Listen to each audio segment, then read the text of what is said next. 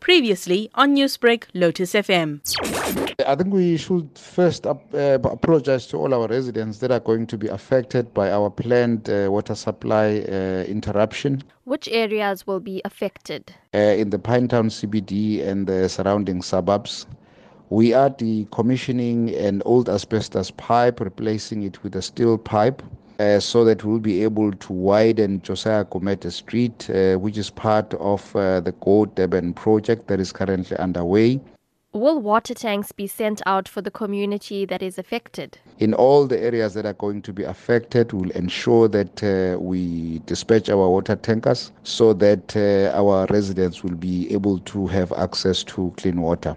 Newsbreak, Lotus FM, powered by SABC News.